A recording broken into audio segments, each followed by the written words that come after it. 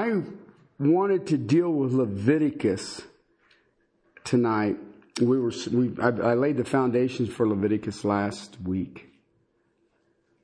And I've got notes here, and I was thinking about it. When I think about Leviticus, when people say, well, you're preaching through Leviticus, how interesting is kind of their response, because Leviticus is Leviticus. But Leviticus has to deal with the first time in Israel's history God defines a set of sacrifices. Now, you and I sit and say, well, a pigeon or a lamb or a bullock, what the heck has that got to do? We start killing chickens out back, somebody gonna call the cops. If you look at it, you'll find out in Leviticus there are sacrifices to him. And there are 5 that are outlined in the first part of Leviticus. The first 3 are voluntary, and the last 2 are mandatory. You have a burnt offering, grain offering, a peace offering. Those are voluntary. There's no stipulation as to when. Then you have the sin offering and the trespass offering. Okay? And one of the things that I think about, especially in our day and age today, is when you think about these 5 offerings, burnt offering, grain offering, the peace offering, the sin offering, and the trespass offering, when you read those, you sit there, and most Christians today sort of glaze over, because I'm not going to raise a lamb that is perfect. I'm not going to worry about a bullock. I'm not worried about whether I'm going to give him a goat or a sheep or whatever it is I'm going to do. But you missed it, because all 5 of those offerings, and they're dealing with the individual. There's another set that deals with the priesthood, and then there's another set that deals with the nation. They all have one thing in common. They are all a form of worship to God. The first 3 that I gave you dealt with a penitent heart. We hate that word, so I'll whisper it. A repentant heart. It's a heart that is sad for what it has done before God. The other side is a thankful heart. I have heard a lot of description of quote-unquote worship. Very seldom do I ever hear worship described as God would call it. Because worship demands a sacrifice. And a lot of the stuff that you hear today that is quote-unquote worship has absolutely no cost to it. So how can it be worship? When I hear the word worship, there's a word that is encompassed in it, and it means that the person is worthy. Therefore, I worship. When I read through this in Leviticus,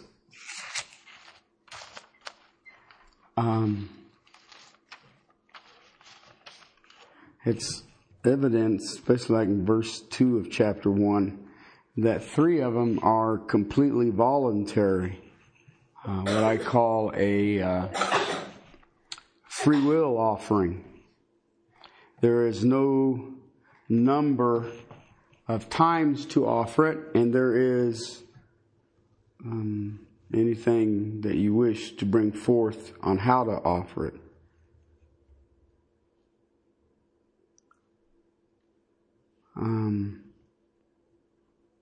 This is fascinating in the history of Israel, because in the history of Israel, they've never had this before. I look around the church today, and I hear so many people defined for me worship. And, I don't find a music worship. And probably 90% of the church in America today, if you ask them about worship, the first thing that will come out of their mouth is what? Music. And if you're truly honest with yourself, biblically, when I come into the position of worship, knowing that what I have done, whatever it is a sacrifice, out of that I will sing. I've met with I don't know how many pastors, and they all tell me that, so many ask me that, well, who is your worship leader? I just smile at them, and I say, I am. And they look at me like, the next question is, well, what instrument do you play?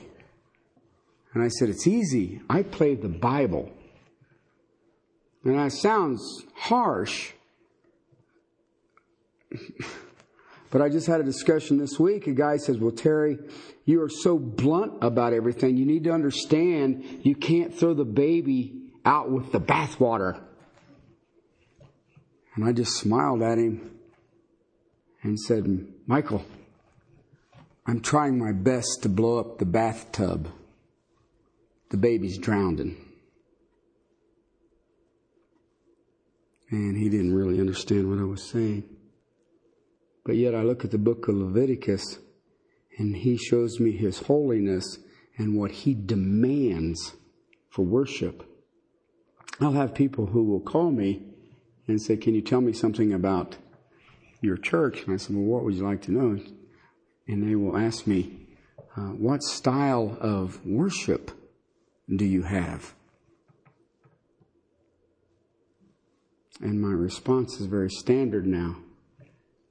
We have a living sacrifice style of worship, which is Romans chapter 12, verses 1 and 2. And if that does not fit your format, we have 54 churches in Castle Rock that I'm sure will fit your format. Okay? I don't share that to be harsh. I share that because I want to share with you a text tonight, and it comes from Romans 6. And Paul's argument in chapter 6, verse 1 is, what shall we say then? Are we to continue in sin that grace may increase? And his conclusion in chapter 5 is this: I have been justified by the death of Jesus Christ, and because of that justification, His grace has poured forth from heaven and is on me. And you say, wow, cool.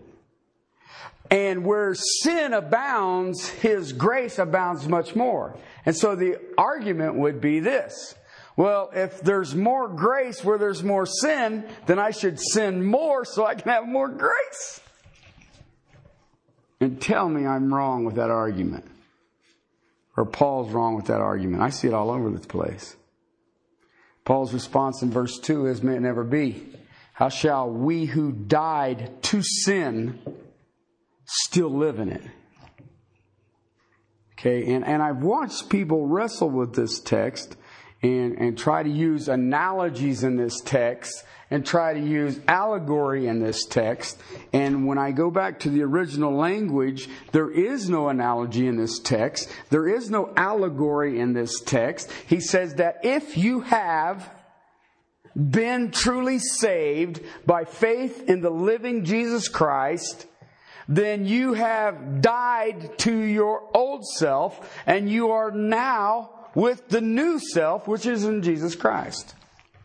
This text, this understanding gets me into more trouble than any single understanding in Scriptures. I've dealt with the second coming of Christ. I've dealt with the rapture of the church, and I've had conflict with that. Spiritual gifts I get into trouble with. Do I believe in tongues? Absolutely, I believe in tongues. I don't believe we need them.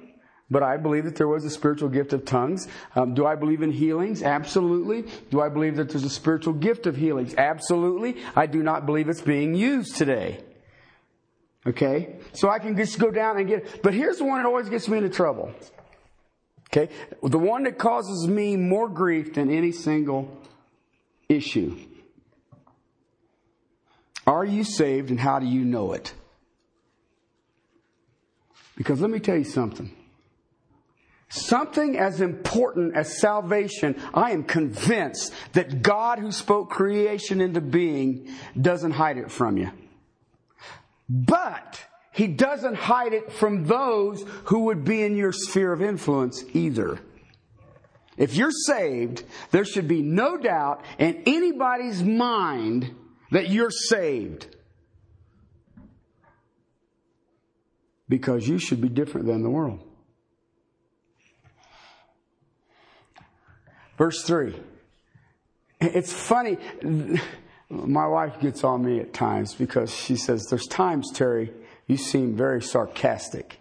And I was convicted of that at times because I thought, well, I don't want to be portrayed as sarcastic.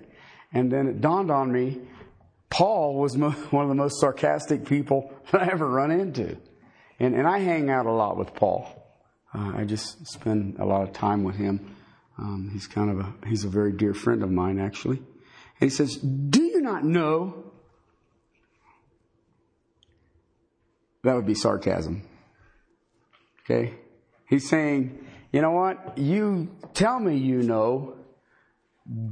Do you not know that all of us who have been baptized into Christ have been baptized into His death? Okay, the word baptized for a Jew, okay, when you hear the word baptized, it literally has to do with pickling. What? When you take a cucumber and you stick it in whatever that stuff is, and you can't, what is it? Brine. It turns into a what? A pickle. Okay, now, I like cucumbers. I do not like pickles. Okay, I look at pickles as weren't good enough to be a cucumber. It's like raisins. I love grapes. A raisin couldn't make it as a grape. And so it becomes a raisin. And and everybody, what? Anyway. But to baptize means to take the entity, put it in this circumstance, and now the same entity has now changed to identify to what it has been immersed in. Okay? That was the Jewish mindset.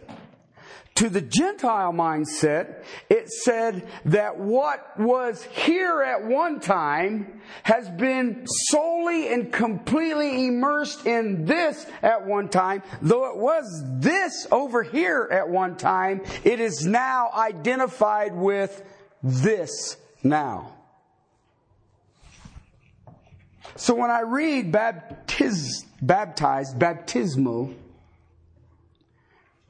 he says, do you not know that all of us who have been identified into Christ Jesus have been identified into His death? Do you know what he just said? When Christ died for a believer, when the believer identifies with Christ, what happens to the believer? They died. They're done. You will still have a cucumber sitting there, but it looks like a pickle. I mean, you understand it. At one point it was a cucumber, but now it's a pickle. So it is completely identified as something different, isn't it? I mean, very few people will cut a cucumber up and put it on their hamburger. But a lot of people will cut a pickle up and put it on their hamburger. Crazy people. Look what he says next in verse 4. Therefore, you know what that means, right? Because of what I've just said, therefore, we have been buried with him through baptism unto his death, so that as Christ was raised from the dead through the glory of the Father, so we too might walk in the newness of life. We have been immersed in the identity of who? Christ. So your identity is where? It is dead. It is history. It is gone. Let me give you a really quick one here because I want you to think about this. For if we have been united with him in the likeness of his death, certainly we have also been in the likeness of his resurrection. The word united there, united in the Greek has two words. One is son and one is meta. Okay? Son means with.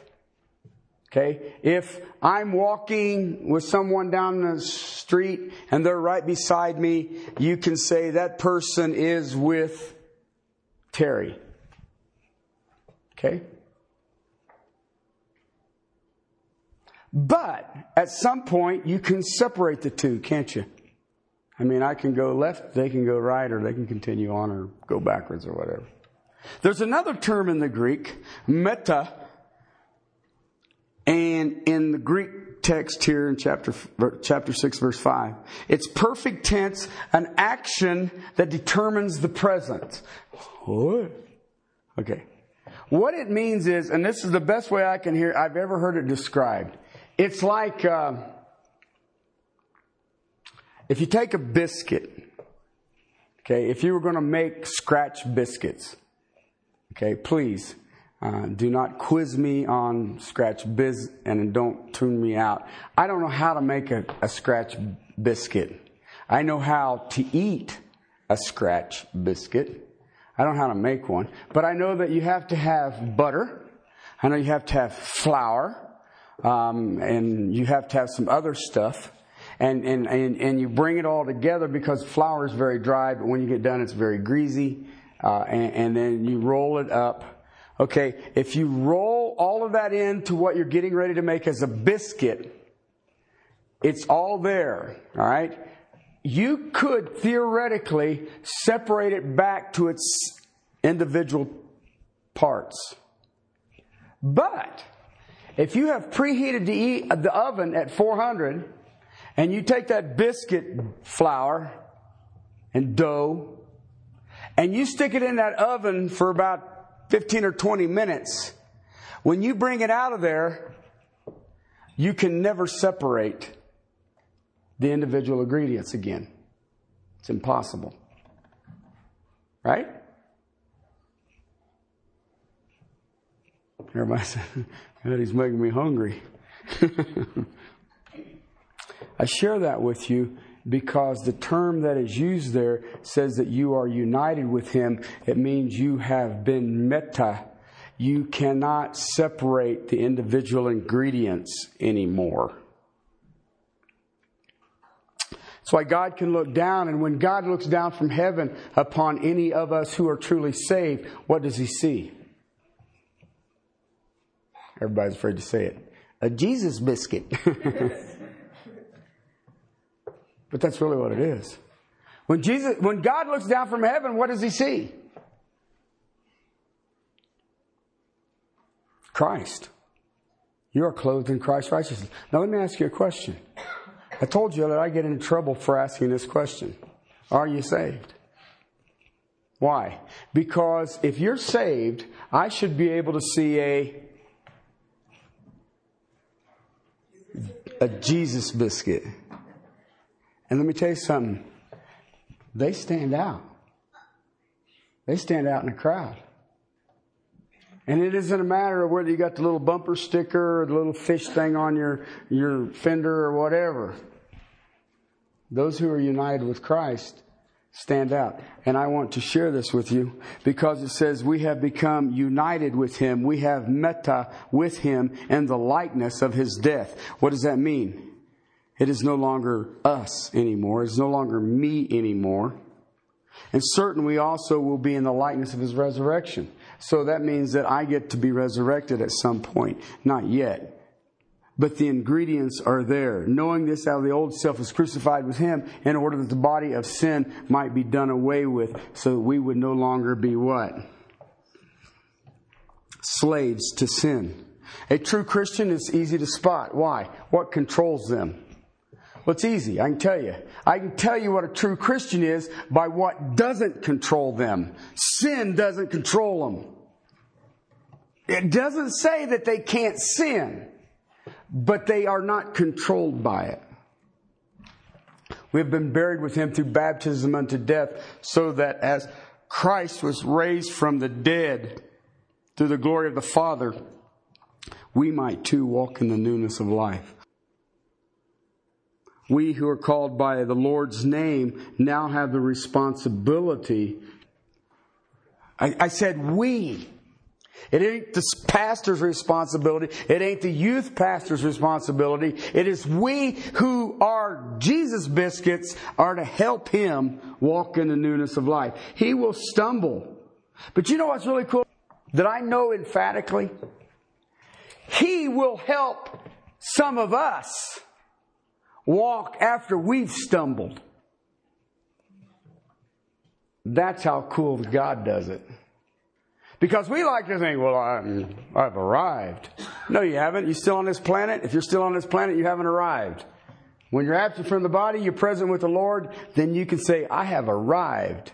Up until that time, you will walk around and stub your toe and knee and nose and whatever else, elbows, you name it. And there's times that you'll be sitting there going, ow. There's times you're going to sit there and go, I don't feel saved. And you know what? God will put people in your life who will come along and say, yeah, you are. Yeah, you are. And that's why when I share with you what a privilege it is to baptize someone, because when he steps into this water, he says, it is no longer I who live, for I have been immersed into Christ's death. And he'll come out of that water and he will say, and I will walk in the newness of life, because it is a precursor to what I get in resurrection life. I already know that I'm saved. And what I am going to do tonight has nothing to do to add to my salvation, but it is for you and I, because God has called you tonight to be here, to have the privilege to say, that kid said, I am dead. Christ is now alive, and the newness that you see in my life is the person of Jesus Christ. It is not me. It doesn't say I'm perfect. But it says, I want you to help me walk. But understand this. God will use that young man to help every one of us walk. That's why I cherish the body of Christ. Because every Christian I've ever run into helps me walk. Okay? So, I need to take this off because I don't want to electrocute either one of us.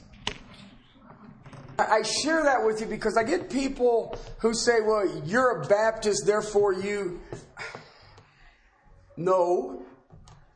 I baptize because the Bible says, go and make disciples of all nations, doing what? Interesting concept. Baptizing in the name of the Father, Son, and Holy Spirit. Okay? No, I don't believe I need to hold him down 3 times, because God the Father, God the Son, God the Holy Spirit are one. So I don't have to... Did it take? All right. And I don't... Hang on, we'll get it done. Please understand something here. Baptism does not save you. Please understand that. Okay? Baptism is a public announcement of an inward reality. Write that down. That came out pretty good, didn't it? Okay, record that, because Wow, that's pretty good. Huh.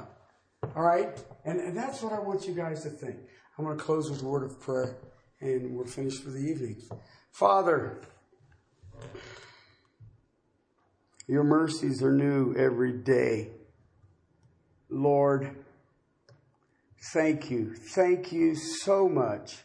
Father, thank you that you have drawn his heart, that, Father, you have overwhelmed him. You have invaded his soul by the person of your Spirit to draw him into the eternal kingdom of Jesus Christ. Thank you, Lord. Thank you. Father, thank you that you have graced us who are gathered here tonight to witness this and given us the privilege of seeing a young man stand forth in the promises that you have given. Father, thank you that this young man now, Lord, will be helping so many to walk in the grace and mercy of Jesus Christ. Father, I lift up his mother to you. The blessing that she has to see her son immersed in the person of Jesus Christ. Father, to see what you've done with her daughters. Father, what you continue to do with her daughters. And Father, the peace that you have given to that family that surpasses understanding. The peace that first and foremost is with you, and then your peace, which shows us life from your perspective. Thank you, Father. Your ways are not our ways. Your timing is not our timing. And yet you've drawn us tonight. Our paths have crossed. And now, Lord, may we, who are called by your name, walk shoulder to shoulder till that day each of our faiths become sight to your glory. Father, may we strive to walk in holiness and purity of Jesus Christ and Jesus Christ alone. In your glory. Amen.